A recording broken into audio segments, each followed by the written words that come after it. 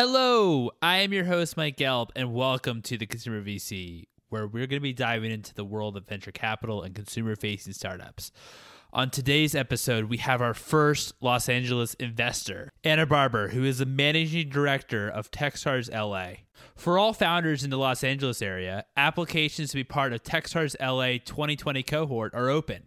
You have until April 5th, 2020 to apply. The link is also in the show notes. Techstars is a global seed accelerator and worldwide network that helps entrepreneurs succeed and is currently in over 150 countries worldwide. Wow. Some of their alumni include ClassPass, PillPack, and Contently. Previously, Anna has experience as a corporate lawyer, McKinsey consultant, product executive, and entrepreneur in ed tech, retail, and e-commerce. On this episode, we're going to talk to Anna about the inner workings of the Techstars Accelerator program, Los Angeles Tech's ecosystem, and much, much more. So without further ado, here's Anna.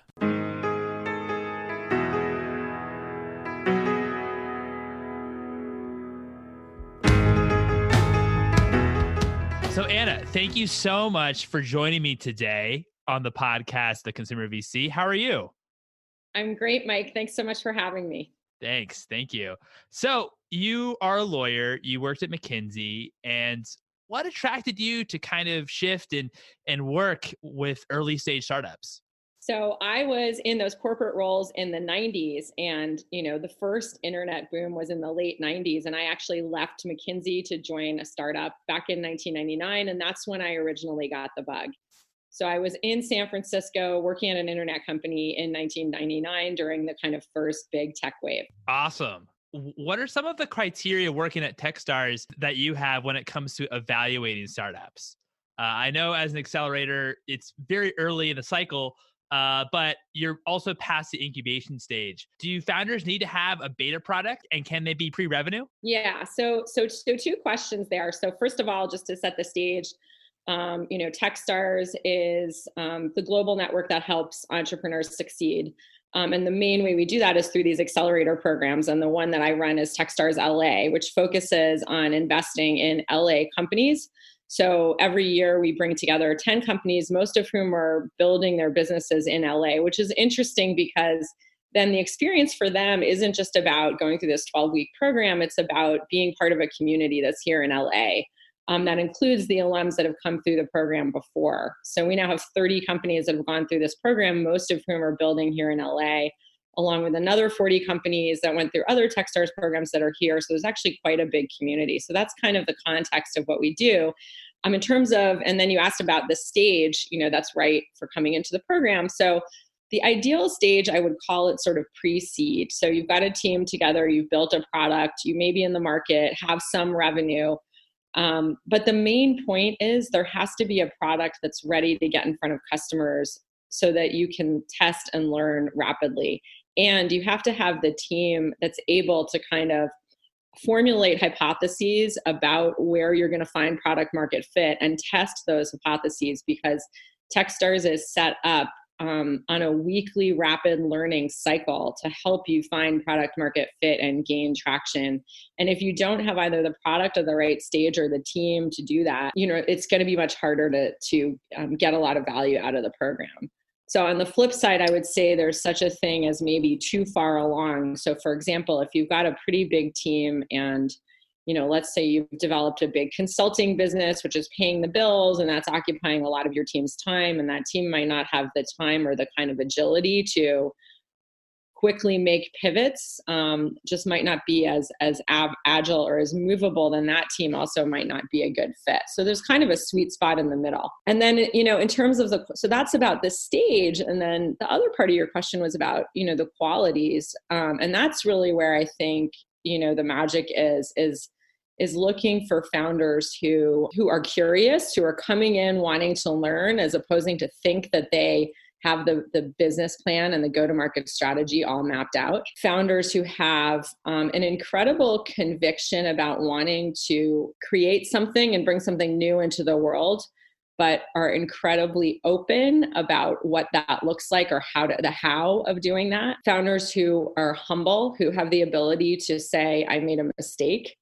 I think when you're a founder, you have to get really, really good at just saying, I was wrong, I was wrong, I was wrong over and over again, and just accepting that you were wrong and moving in a different direction and learning. And then, sense of humor and kind of grit, kind of stick-to-itiveness, the kind of founders that, are really committed to doing this for the long haul. I have never met a founder, including founders of companies that are widely seen as overnight successes, who didn't work at it and, for years on end. So knowing that that's what's ahead, I want to see people that have that kind of grit and tenacity.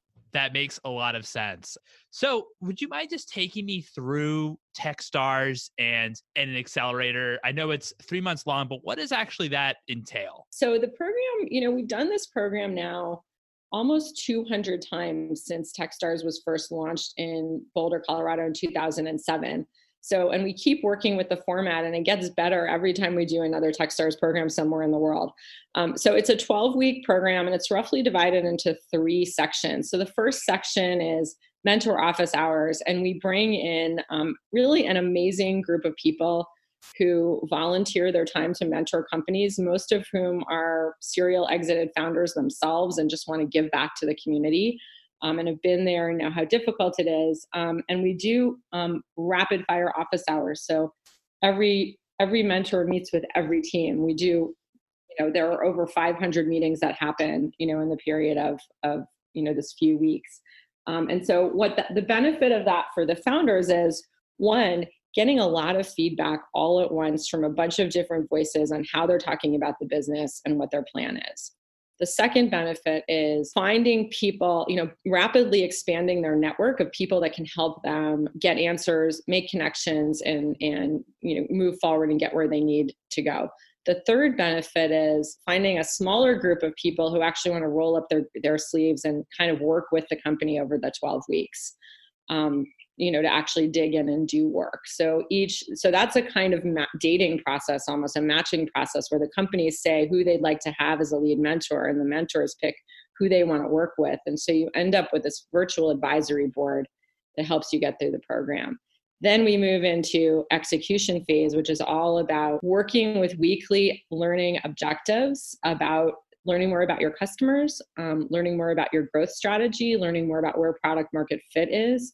It gets everyone really, really focused on what's the most important problem I need to solve today, and working with their mentors to figure that out, designing experiments, running them, and moving on to the next week, which usually results in some really interesting shifts in the approach to the business, and ideally some really great growth and value metrics that come out of that process. And in the third phase, we focus on fundraising or communicating, which really is a lot of storytelling. So there's a little bit of blocking and tackling on the mechanics of how do you put together a funding process, but it's a lot about how do we communicate the power of what you're trying to do here and use data to tell a great story, and then take that out to the investor community or to customers or to whoever it is you're trying to get your message out to. And then that all wraps up in we do a traditional demo day, and it's less about, being a fundraising event than it is about a culminating event that's a celebration of all the work done and a forcing function really to get that story really tight. That's awesome. That's awesome. So in terms of the 3 different phases, just to recap, you have your mentor office hours, which these are kind of a rapid fire office hours, and helps you expand their network. I'd imagine that founders are doing a lot of pitches. So we actually train both the founders and the mentors how to have a productive 20-minute mentorship meeting. Yeah, so there's a lot of pre-work that goes in to make sure those meetings are really valuable, right? And for example, if you've been in a bad meeting, we've all been in a bad meeting where you're not connecting, or I'm feeling bored, I'm not really listening, I'm checking my phone, whatever it is, and kind of like, why are we here? So the whole process is designed to get to what is it that I can help you with? Like, what's the conversation we can have in this 20 minutes that's going to help you move forward? Right. So we teach founders how to dig around to find that connection, and we teach the mentors how to redirect the conversation if the founder's trying to ask them about something that's not really a good area to explore, to help them redirect to find that thing that they can be helpful on. So in some cases, you might look at someone's background and, see they did a lot of consumer growth. So be asking them about growth hacking or something. And they're like, what I can really help you with is this interesting situation you have with your co-founding team. Let's talk about that. So we try to really help people hone in on how to be useful. No, that's awesome. And I actually like how it's very, very short and you only have a 20-minute period. With the execution phase and growth strategy, I'd imagine this is the area where a lot of your associates and people that work at Techstars full time that really help the startups. Is that right? Yes, we have a team of associates that we bring in for the program who might be marketing, might have a deep skill in marketing and financial modeling and design, in operations and BD, kind of help and support the team. But the anchor of that process is really, it's based on inquiry, on asking great questions. So figuring out what's the most important problem I need to solve. How can I create a weekly objective to learn more about that problem? And then how can I test and learn? And, so a lot of that is really driven by the founders. And what we're hoping is not only so we use OKRs, we use objectives and key results and setting them weekly and publishing them to the group. So another important aspect is kind of transparency and authenticity with the group.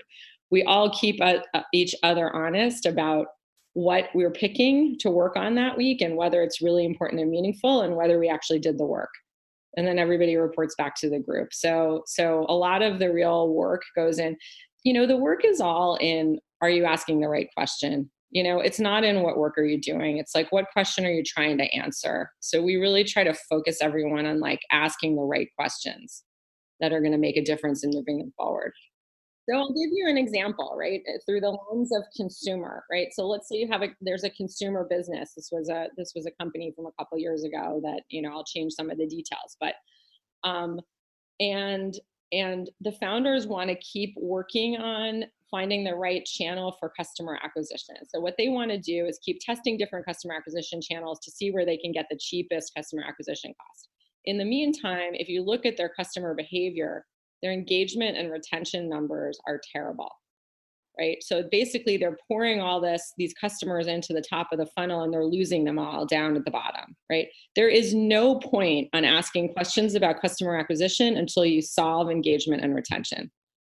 So what we help companies do is hone in on where do they need to be focused? What do they need to be working on right now? And doing those things in the right order. So we were able to get that team off of, forget about customer acquisition for now. Let's focus on why are people not sticking with this?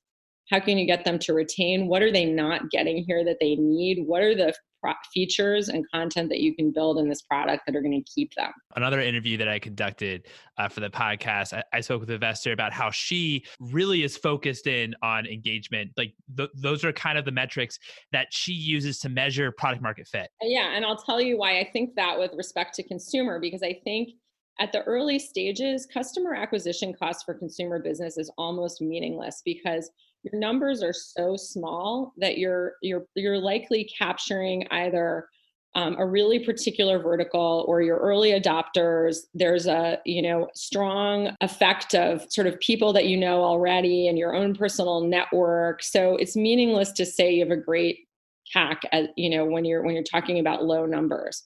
But engagement and retention right from the beginning, regardless of where those customers came from, is extremely telling. So, and so the CAC is always going to change as you grow, right? It's going to go up.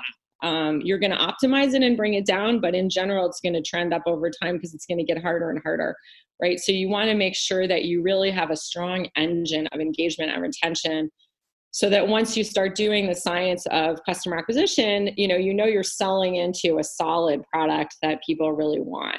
I only think customer acquisition cost is relevant at the beginning to the extent it reflects product market fit. right? To the extent it reflects, wow, this is really solving a pain point for me. So it's a proxy for product market fit. That is all it is. Until you have product market fit, I don't care about customer acquisition costs. That's a really, really good point. And I would think as well that if you do have high engagement and people are engaged with your product, that word of mouth would spread as well. There's a company that's sort of a great case study on this, which is from the 2017 class, a company called Blue Fever. I can't say exactly what the number is, but they have a tremendous viral coefficient. And it's something that they measure and track, which is every person that comes in, uses their service, brings a large number of other people into the service. They also have really, really strong engagement and retention in their product.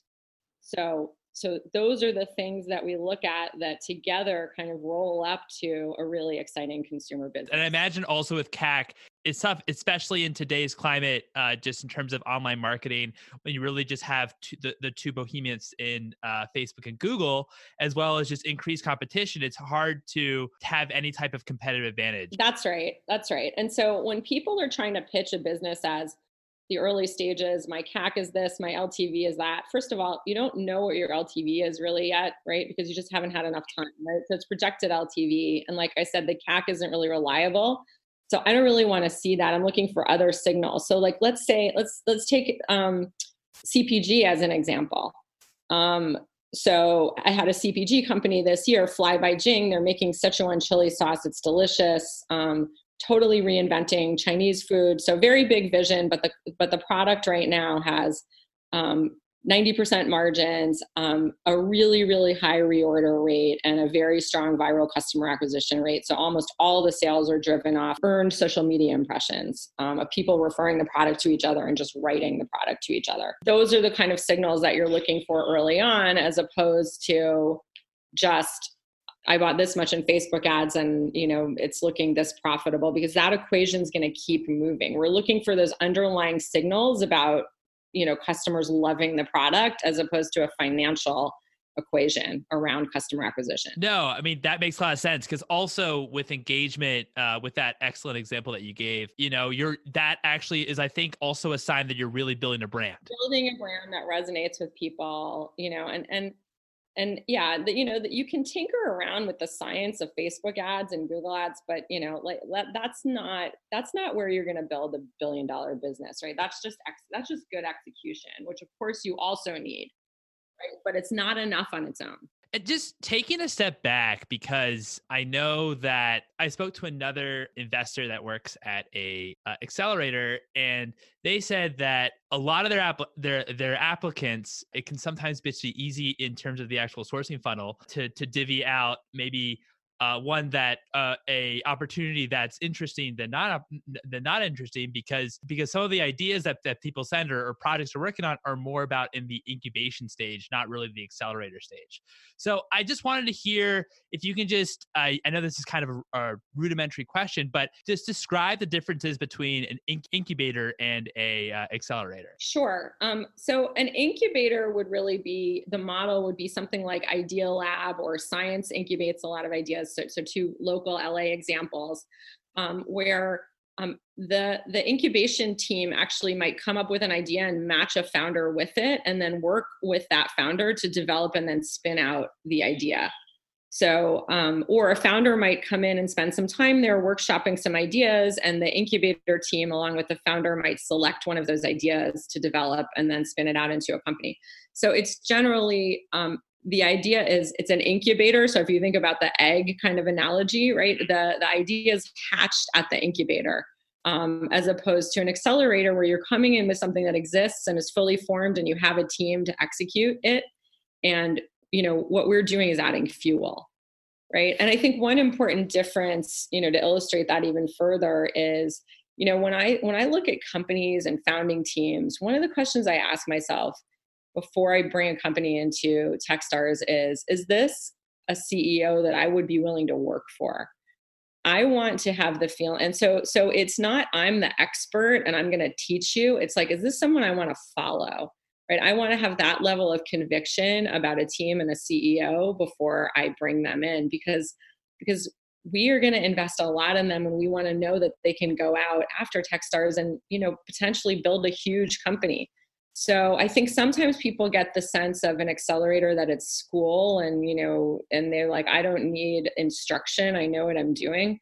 I want people who know what they're doing and who think they know what they're doing and who have confidence in their decision-making abilities. The best founders to me are founders that have experience and bring a lot of experience in, but know how to ask for help and implement help when they get it. Right. That makes sense. I mean, founders that are also teachable. But have a lot of skill in the first place, right? So I'll tell you, like, the iconic founder that I love is someone, the Fly by Jing example again.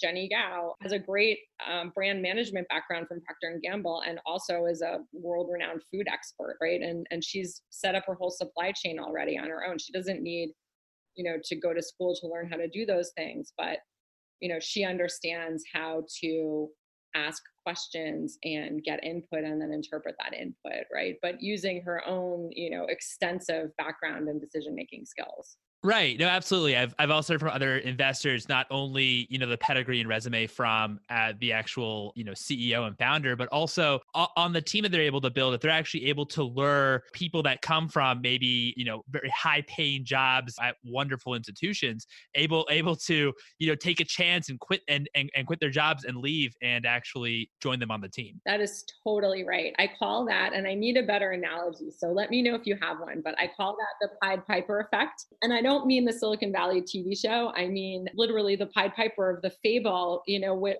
blowing the flute and all of the rats following behind, right? So we look for founders who are Pied Pipers who have the ability to get people to follow them.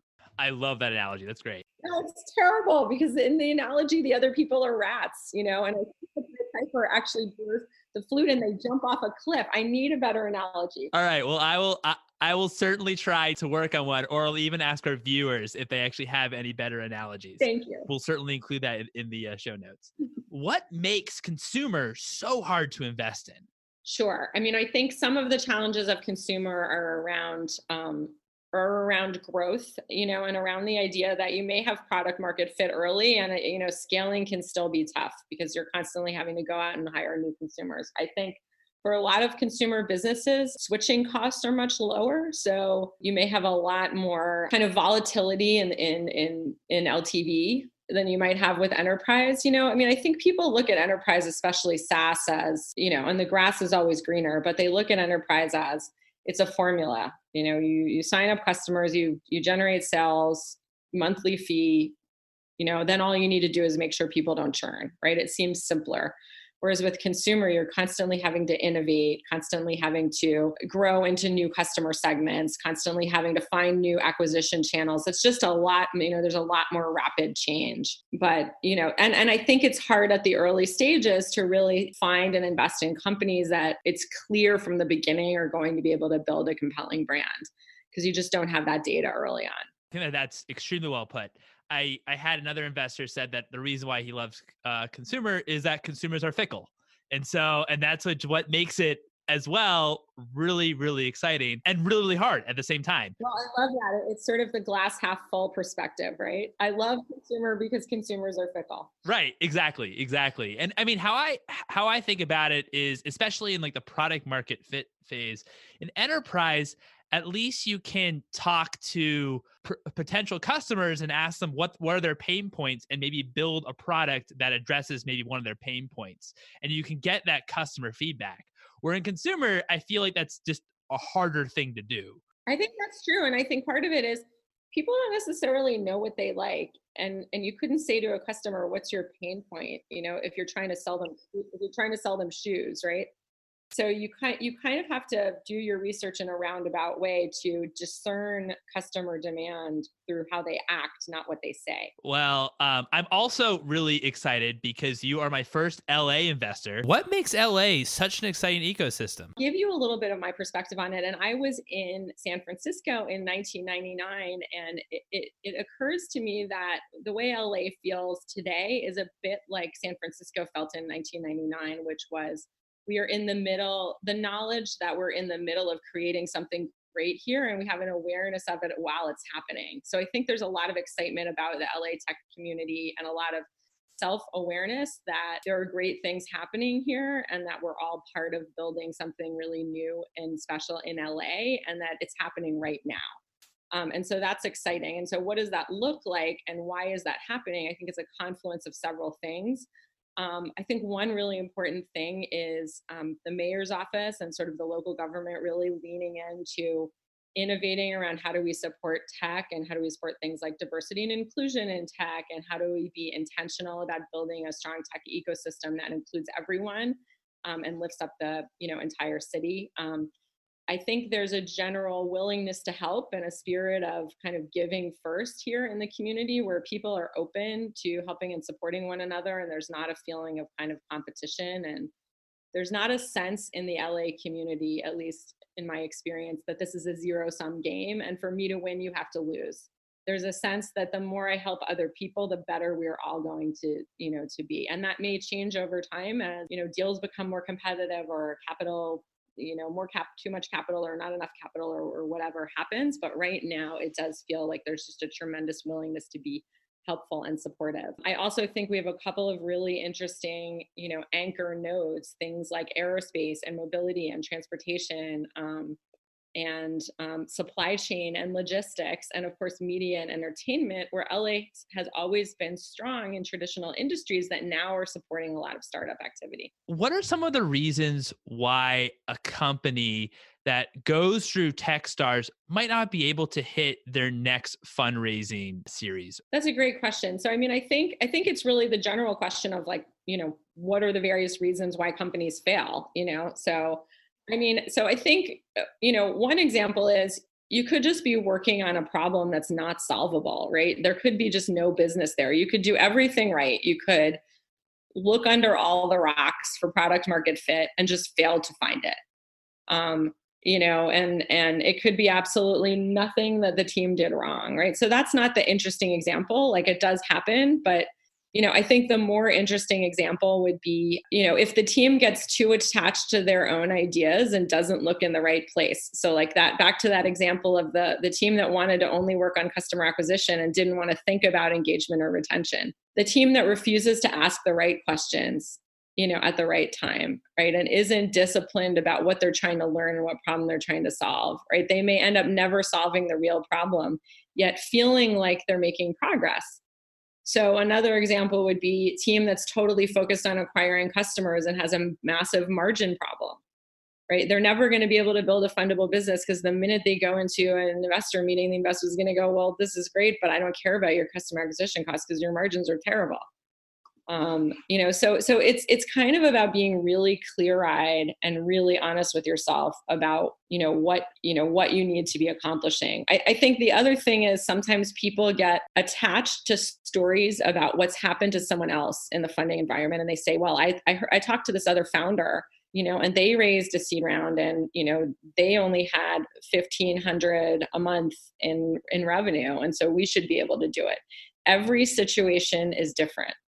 You cannot extrapolate from what happened to someone else. I think that's a very good point about that every situation is different. What are some additional value adds, apart from saying I went through the Techstars Accelerator, that Techstars provides to your portfolio companies? Sure. So, there's the kind of personal level, which is I'm involved with these founders. I'm still involved with them, as much as they want me to be.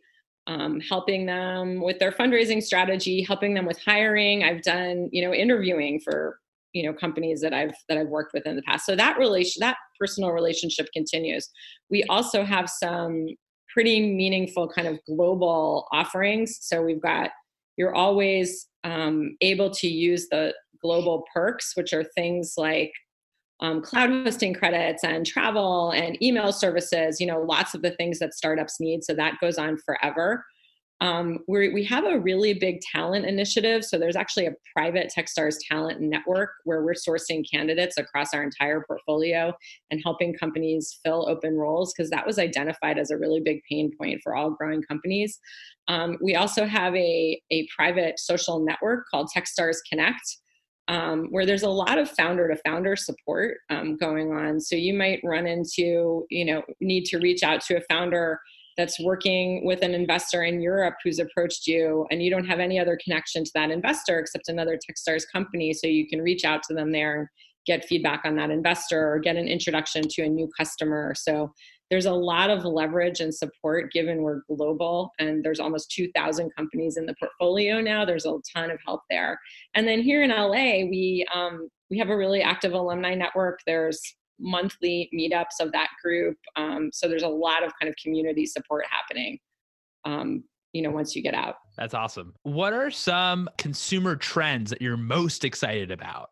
Oh my gosh. So I am most excited about things like sustainability and climate reality, for lack of a better word. And I think sustainability broadly defined is impacting